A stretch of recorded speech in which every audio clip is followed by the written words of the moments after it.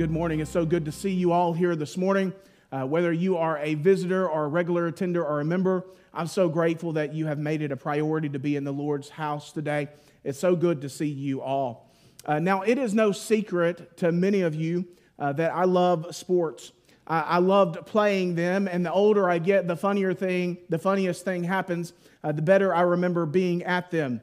However, now I love watching sports, and I'm a lifetime LSU football fan, and it's been a hard few years, but we'll always have 2019 where we won it all. I grew up as an Aints fan since I grew up close to New Orleans, and after I moved to Texas, I shifted to being a Cowboys fan, and soon after that, the Aints miraculously became the Saints and went marching into the Super Bowl and won it all in 2010. So maybe I should shift to rooting for the Texans for you Cowboys fans, and maybe they'd have some luck to come in the years to come. But let's not get our hopes up or kid ourselves, right? The reason I love sports is because of the massive highs when there's a victory. But then there's also these massive lows like LSU has experienced the past few years. But regardless, there is this solidarity that comes from sports that is very unique. What do I mean by that? Well, I say that I'm an LSU fan, and I say we will always have 2019, right? See, I claim the victory that LSU had in 2019. However, was I actually on the field? Did I actually play a down of football for LSU? No. I was at home eating chicken wings and pizza and screaming at the television, right? I wasn't at spring training. I wasn't at the two-a-days in the summer. And I obviously didn't go to their workouts. I didn't memorize their plays, but yet I still say, we won. See, it's easy to be a sideline cheerleader while never actually doing the work that it takes to be in the game, isn't it? In a similar way, what I'm hoping today is that God's word would call us to stop being sideline cheerleaders for the gospel and to begin becoming contributors to the mission of God right here in Odessa. So for the next 3 weeks, we're going to take a break from our study in the book of Romans, and we're going to be in the book of Luke throughout Easter Sunday. And this Sunday, I'm going to begin in an unlikely place in Luke chapter 5. So if you have your Bible, and I hope you do, go ahead and take it out and open it up to the Gospel of Luke.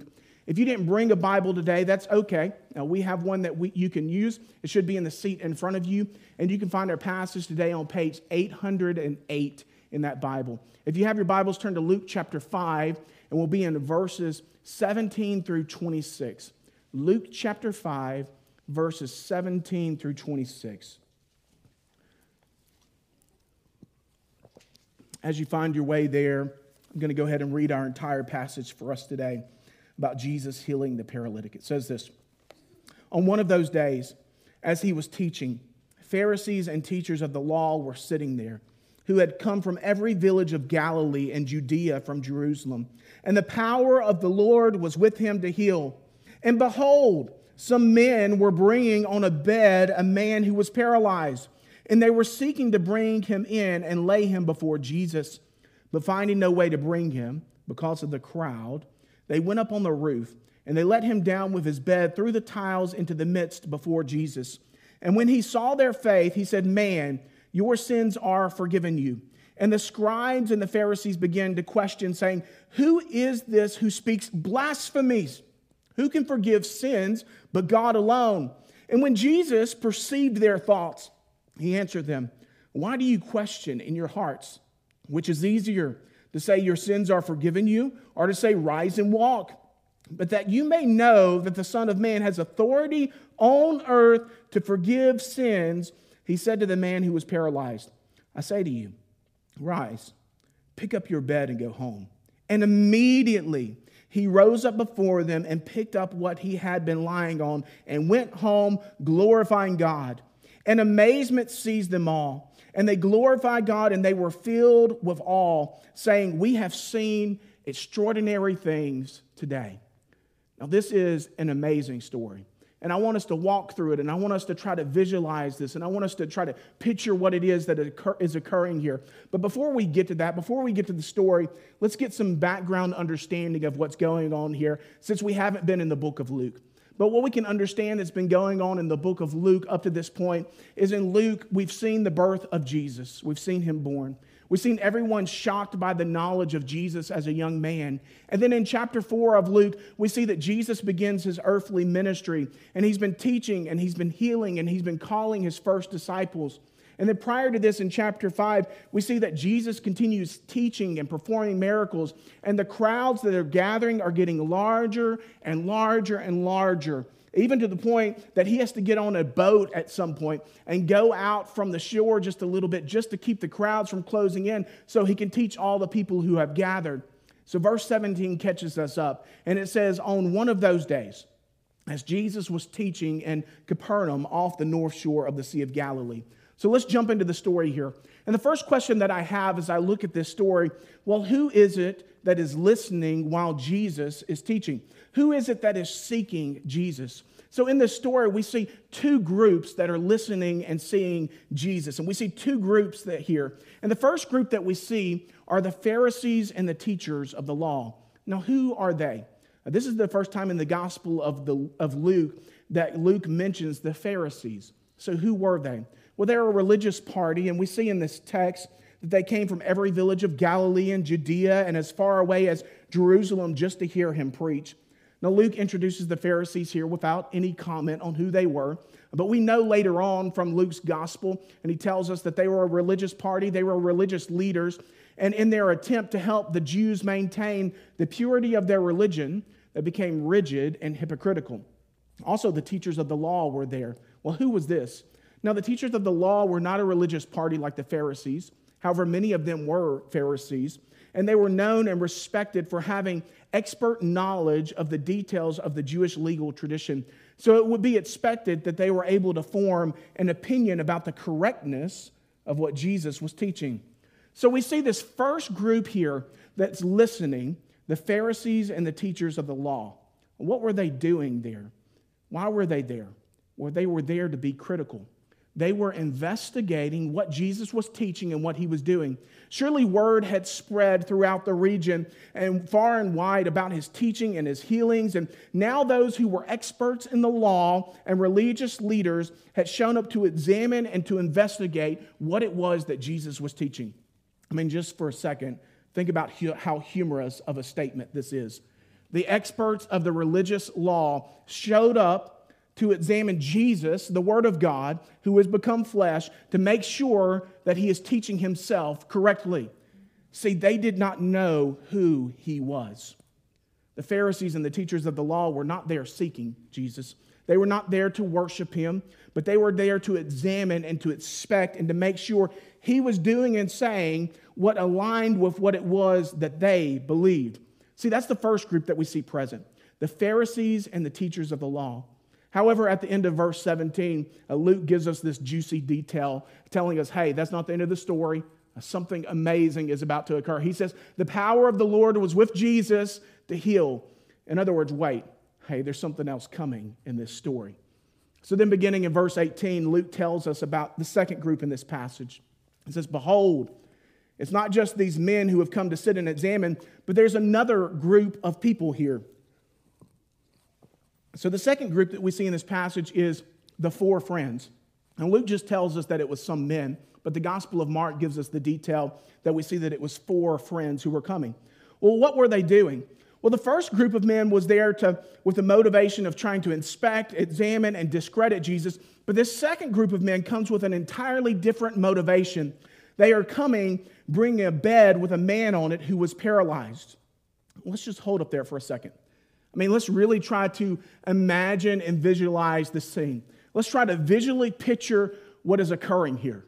You've got Jesus teaching, and there's great crowds who have gathered. And I can imagine even at this point, there's this air of excitement. Not only do the people and the townspeople get to hear this man teaching who has cleansed a leopard, who has performed miracles, and who teaches the law in a whole new way, but there's also gathered in their midst these elite religious teachers of the law and Pharisees, and maybe people whom they had only heard about and like, hey, did you see who's here?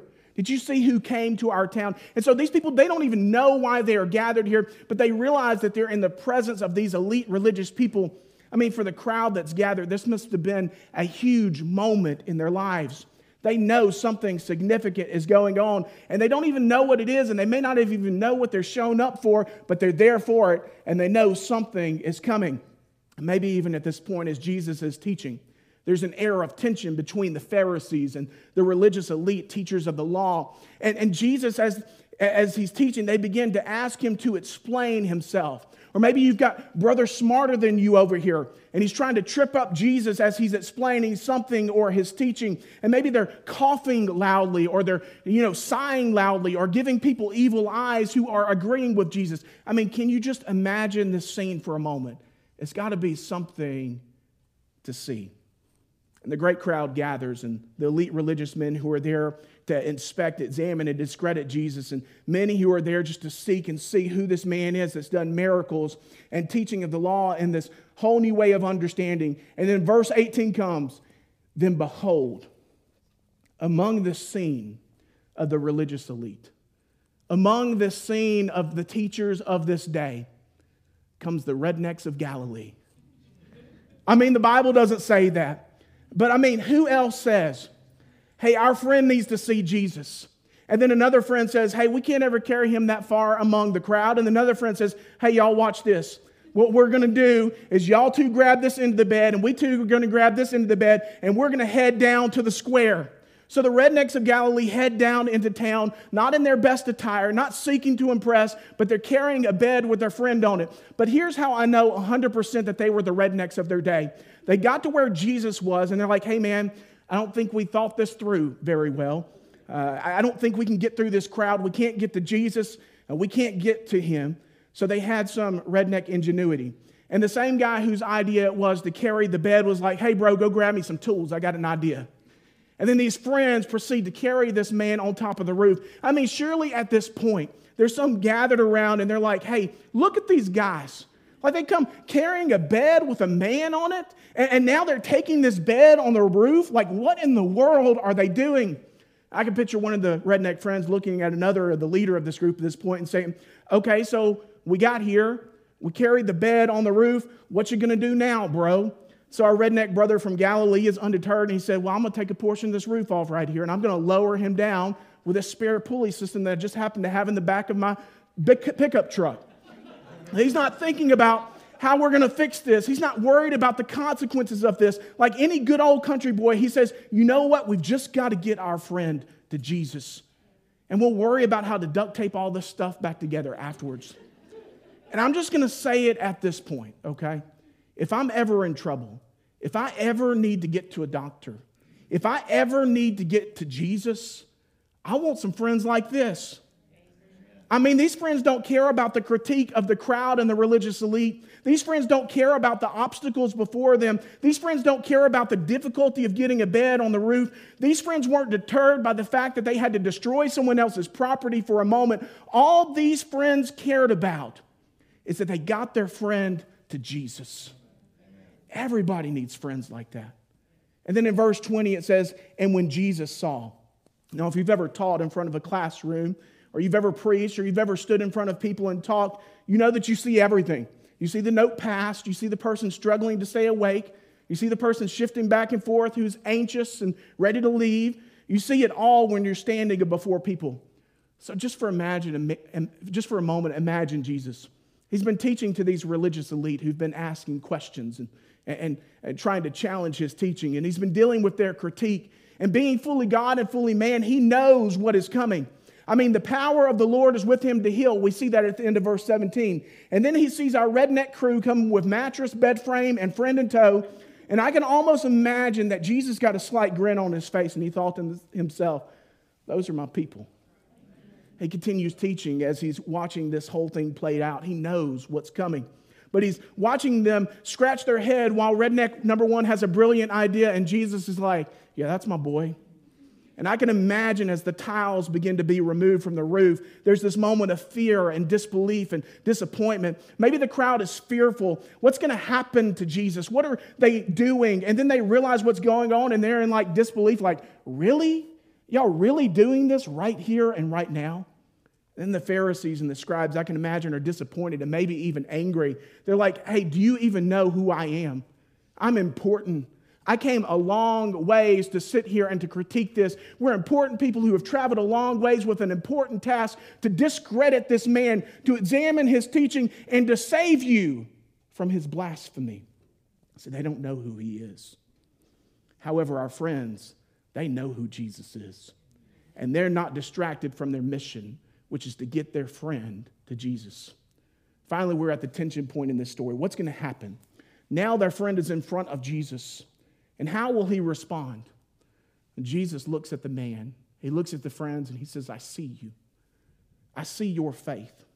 I see your confident assurance in who I am and the power I have to forgive and heal. I forgive you. I see that you know who I am and I forgive you. He looks at the man and says, I forgive you. We may be a little bit confused at this moment. We're like, wait, what?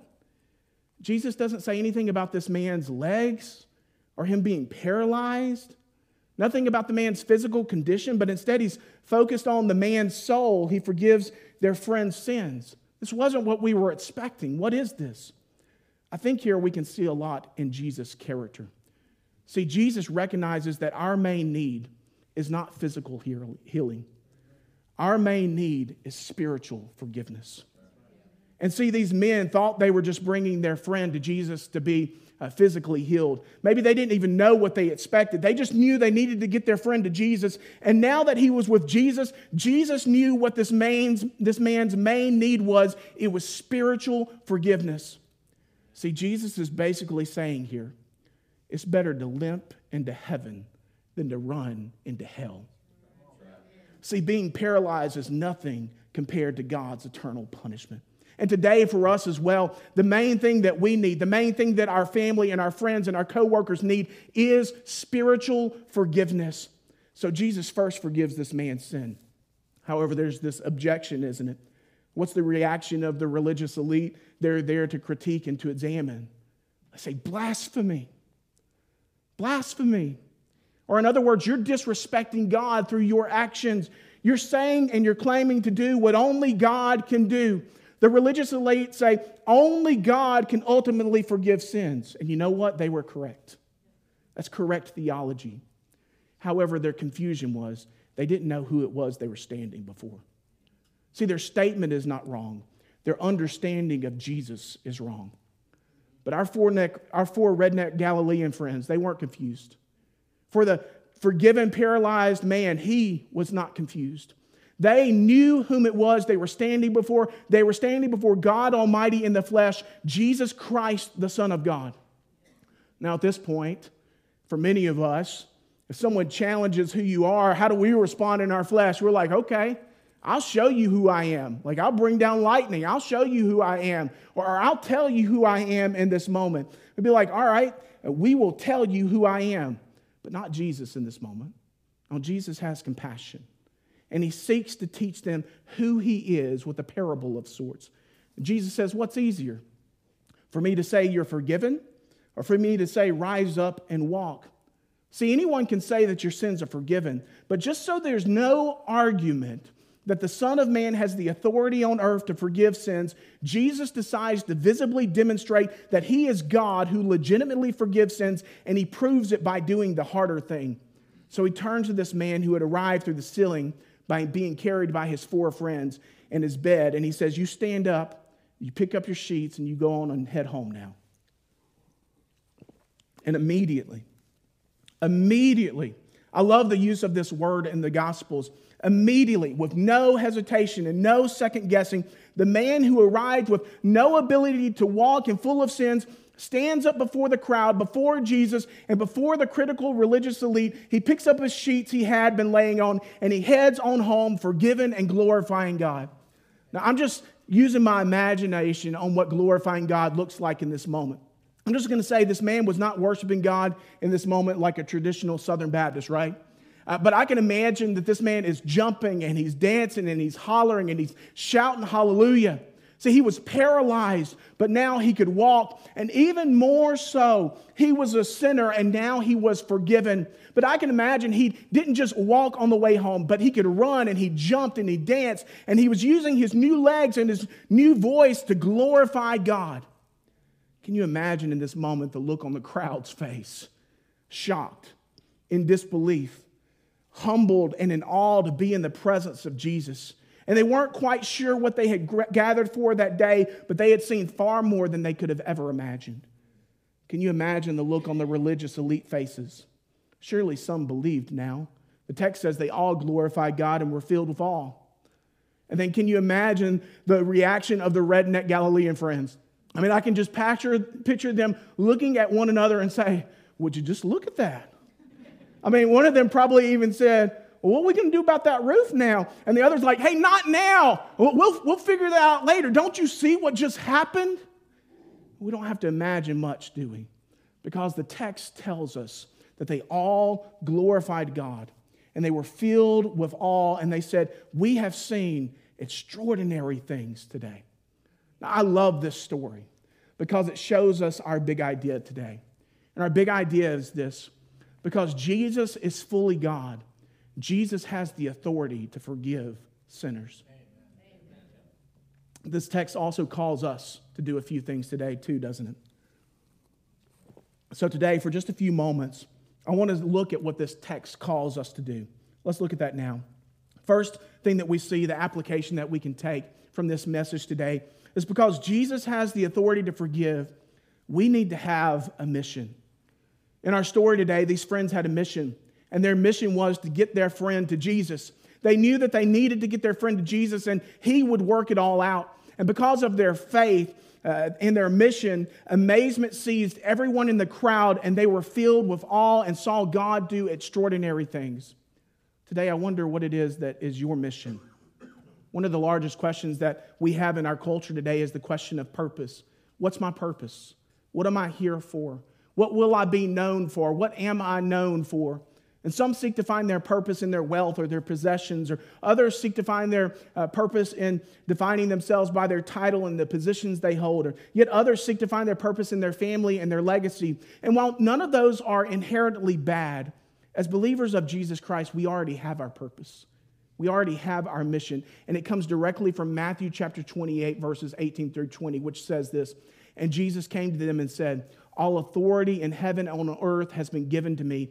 Go, therefore, and make disciples of all nations, baptizing them in the name of the Father and the Son and the Holy Spirit, teaching them to observe all that I have commanded you. And behold, I am with you always to the end of the age.'"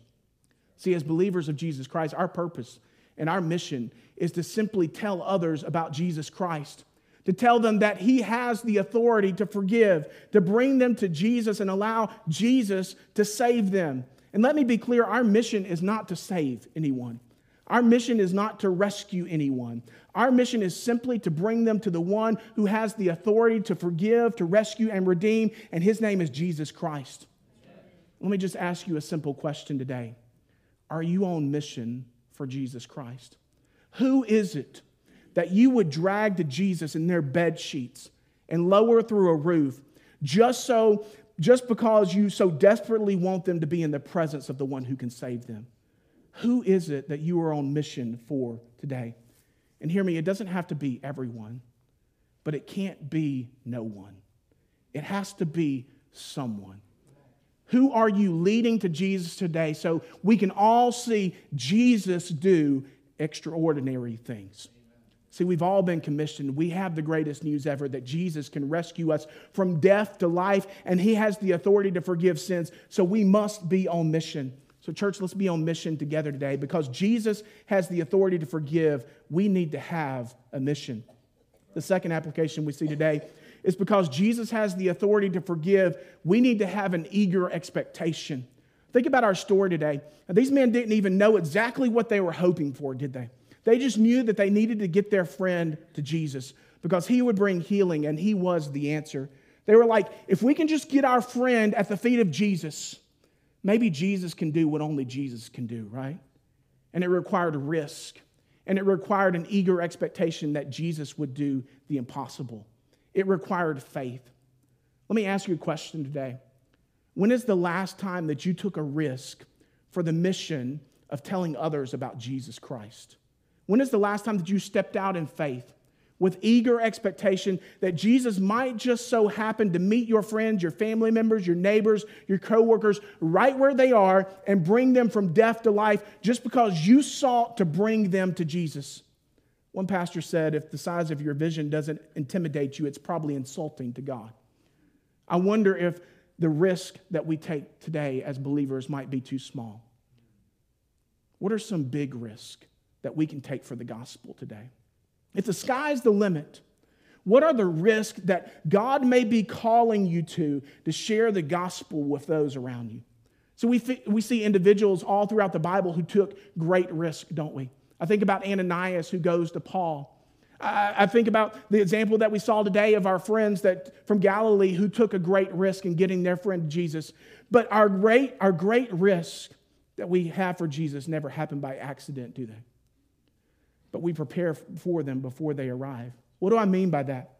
Well, when's the last time that you've truly fallen on your face before the Lord and to ask Him to make Himself known to the lost person in your lives and to use you for His glory?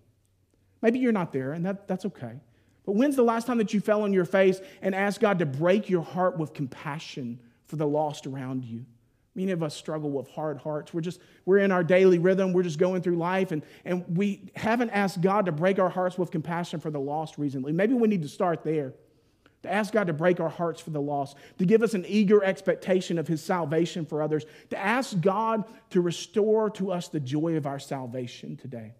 Now, I've got several kids in my house. I've got 4 kids, and I can tell you this is true. There's nothing like the excitement of a new toy with a kid.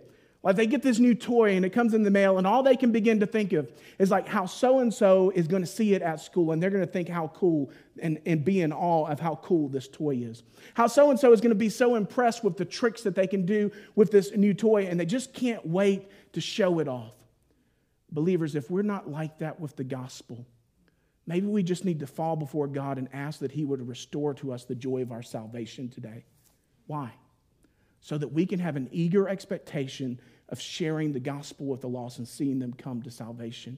That we're in awe of Him. That we're like annoying with the gospel, right? Like, I can't wait for you to see how good Jesus is. You don't understand the forgiveness I've experienced. I have experienced the Lord's forgiveness, and I can't wait for you to see how good Jesus is. And then let's not just desire for them to be in awe of God, but for them to be transformed by the gospel, to know God. But you and I know this. Being in awe of God is not the same thing as knowing God, is it? So let's be on mission with eager expectation that the lost in all of our lives would know God. And finally, our last application that we can take from today is this. Because Jesus has the authority to forgive, we need to push through the obstacles. In our story today, there were plenty of obstacles for our friends from Galilee, weren't there? First, they had to figure out how to get their friend to Jesus. Then there was the obstacle of the roof and getting the bed on top of the roof, and I can imagine that wasn't an easy task. And then there was the obstacle of the roof and then getting the bed down through the hole, and then they had to dismantle the ceiling to lower him to Jesus. But these friends were undeterred by the obstacles of getting their friend to Jesus. Why? Because they were on mission with eager expectation of what Jesus was going to do. We know about obstacles in our life, don't we? I mean, I can't even get out of the door of my house these days without an obstacle. I have a 7-month-old, actually 8-month-old today, daughter, and she loves to spit up every time I put on a nice clean shirt and I'm about to walk out the door. And we all have obstacles. Or for example, the other day, the road construction around here is ridiculous, isn't it? I was coming back from Midland on Thursday, and I really had a craving for Texas burger. And I go to take the Faudree exit. If you live in Midland, you know what that is. You can't take the Faudree exit. So I went down. I really wanted some Texas burgers, so I took the Billy Hex exit, and I got to the U-turn, and you know what? The U-turn is closed. They were doing construction on it. But I really wanted some Texas burger. I wanted that double meat, double cheese patty from the Texas burger. And so I was undeterred. I waited at the really long light at Billy Hex. I turned left, turned on the frontage road. It's 12:15 on a Thursday afternoon. You know what that means, don't you? The traffic from Rosa's and Chick-fil-A and Texas Burger and everything else is backed up all the way to the frontage road down almost to Parks Legato, right? But I really wanted that Texas burger, so there's no way I'm giving up at this point. I'm going to wait in line and get my Texas burger. So when we have a mission, when we have a desire, when we have an eager expectation, we endure obstacles, don't we? However, what happens when we go to share the gospel? If there's something in our way, if we have an appointment to get to, or they look at us strange, or they go in their house before we get over there to talk to them in the driveway, or they pull into the garage, or we get nervous, we're like, okay, white flag, I surrender. I wonder how many of us in our lives would have faced the obstacles that these men in our text face today, and we'd say, okay, white flag, must be a closed door, must not be the Lord's will. I guess God didn't want this to happen. We start using our Christian lingo to support our inactivity, don't we? I wonder what would have happened if Paul had only walked through open doors according to our definition today. He was flogged, he was beaten, he was thrown in prison, he was shipwrecked. Doesn't sound like a life with no obstacles to me for the gospel. Hey, Paul, don't go to Rome. You know they're going to kill you there. And Paul's like, yeah, probably going to happen, but you know what? I'm going anyways, right? And hear me, believer. Sometimes when there's a closed door to sharing the gospel with those whom God has placed in our lives that need to be brought to Jesus, we just need to tear a hole in the roof, don't we? Sometimes when there's a closed door for the gospel, you just got to kick the door open and not give up and say, oh, well, it must be a closed door. See, believers, when you go to share the gospel, you're going to encounter obstacles in the way because this is the greatest news. And the devil doesn't want you to share it. Your own flesh doesn't even want you to share it, but your own mission with eager expectation. And so you don't surrender just because there's an obstacle in your way in sharing the good news of Jesus Christ. Now, let me be clear. I'm not saying be a jerk for Jesus. Okay, like don't say, I see your food is getting cold and I'm going to sit here and talk to you for an hour, okay? Or I see that your toddler is bleeding and you're going to listen to this gospel presentation that I have planned for an hour and a half, right? Maybe you invite them over to your house for dinner so you can talk over a meal together. Or maybe when their toddler's bleeding on the sidewalk, you patch up their toddler who's bleeding and you say, hey, let me tell you about the great physician and his name's Jesus, right? But when you have good news, you don't relent. You continue to tell them how good Jesus is and telling them that this is not good news just for me, but this is good news for you as well. See, we know this good news as believers of Jesus Christ today, don't we? We know that God is holy and He's perfect and He's created everything that we can see and we can touch and we can feel. And He is good and He is sovereign and He's in control and He's holy. We also know that we are none of those things. We are sinners. We've all sinned against a holy God, and this causes us to be separated from a holy God who loves us and who created us, not because God doesn't love us or because He hates us, but because His character can't be associated with anything that is not perfect, and we are not perfect. But we also know this: God loves us so much that He sent His only Son, Jesus Christ, as a rescuer. God sent help so that we could be reunited with Him forever, today and now and forever.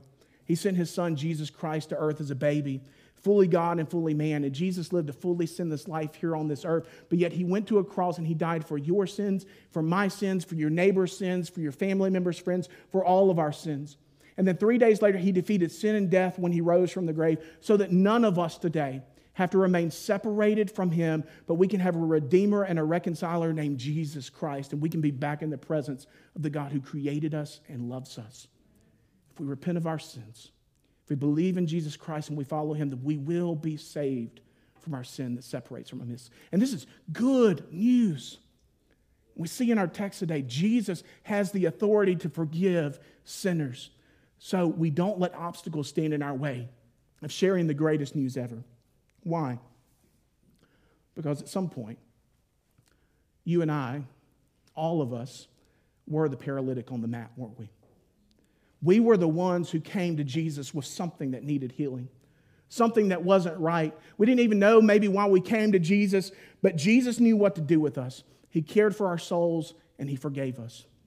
Hear me, today you may actually be the paralytic on the mat that's here today, and you've realized for the first time, oh my gosh, this is why my friends, this is why my parents, my coworkers keep dragging me to church because they think I need Jesus. That's exactly right. That's why your friends and your family are dragging you to church, because they want you to know the greatest hope, not a message of hope, but the only hope that is Jesus Christ. And they want you to taste and see and know that the Lord alone is good. Amen. But at some point, all of us were the paralytic on the mat, weren't we? And someone in our lives looked at us and they said, my mission is you. My mission is to take you to Jesus and to kick down all the obstacles. For me, it was my mother and father Maybe for you it was a parent, a friend, or a coworker, or a minister. But whoever it was, they were eager and they were expectant that God would do what only God could do in your lives. Maybe they even, in the task of the mission of bringing you to Jesus, they faced obstacles. I know my parents did. But you know what they did? They cut a hole in the roof. Who's the one that led you to the Lord? Think about that for a moment. Now answer this. Who are you the one for today?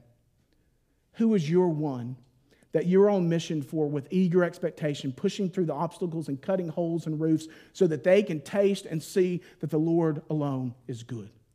So that their soul may be cared for by Jesus and they may be forgiven. Hear me, it can't be no one. It's got to be someone. Today in our story, we saw two groups of people. There were those that were there to sit, simmer, critique, and consume. And they were there, those friends that were there by faith, overcoming obstacles and contributing so their friends might meet Jesus. Today, which group are you in?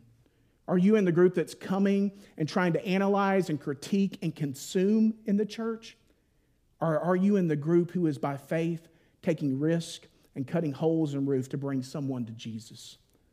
Hear me, the Son of Man has the authority to forgive sins. And sinners need someone to bring them to Jesus. And we can't all reach everyone, but we can each one reach one. Who will you bring to Jesus? Who is your one? Church, I want to challenge you. Let's get after it. Between now and Easter, let's be intentional of reaching one person in our lives, of sharing the good news of the gospel with them. If you need resources, you reach out to me. I will resource you up. I will give you tracts. I will give you what you need. But let's each reach one for the gospel of Jesus Christ, and let's invite him to come and worship Jesus on Resurrection Sunday here at Mission Dorado Baptist Church. Our big idea for today is this. Because Jesus is fully God, Jesus has the authority to forgive sinners. Every head bowed and every eye closed. Believer in this room, I think we all need to respond to this message today. I think we all need to find a posture of prayer, either at our seats or at the altar, and we need to ask God to do several things in our heart. Believer in this room, first thing I think we need to ask God to do in our hearts today is to ask to restore to us the joy of our salvation. That's not a bad prayer for any of us, but that God would restore to us the joy of our salvation like the first day that we met Jesus, our excitement and our awe of him as our Redeemer and our Savior and Lord. The second prayer we need to pray today is this. Maybe we just need to ask that God would break our hearts for the lost around us, that he would break our hearts of the hardness that maybe has built up, that there are lost people all around us that are going to hell, and we have the good news of Jesus Christ that can save them for all of eternity. Lastly, we all need to pray that God would continue to lay on our hearts one person that we can share the gospel message with before Easter and invite them to our Easter services. Maybe you don't have one yet, but would you pray that God would make it impossible for you to miss the one who you are to reach for him? Let's all reach one person. Let's be on mission. Let's go with eager expectation, and let's push through the obstacles because Jesus has the authority to forgive sinners. Maybe you're here today and you've realized that you've never met the Lord. You've heard the gospel shared today, and you don't have a relationship with him. Maybe there's never been a time in your life where you've cried out, "Hey, Jesus, I'm a sinner. Forgive me of my sins. I believe in you and I will follow you." Today, I've already shared the gospel with you. Today, if you don't have the confidence of the assurance of your salvation, would you call on the name of the Lord for salvation today? In a few moments when we sing a song, that's the moment that you can come down front and I can help you walk through this. Believers in the room, let's pray to the Lord to renew the joy of our salvation, to break our hearts for the lost, and to give us one to reach. Believers, the altar is open. Let's find a posture of prayer, and let's do business with the Lord today. Church, I love you so much. Let's pray.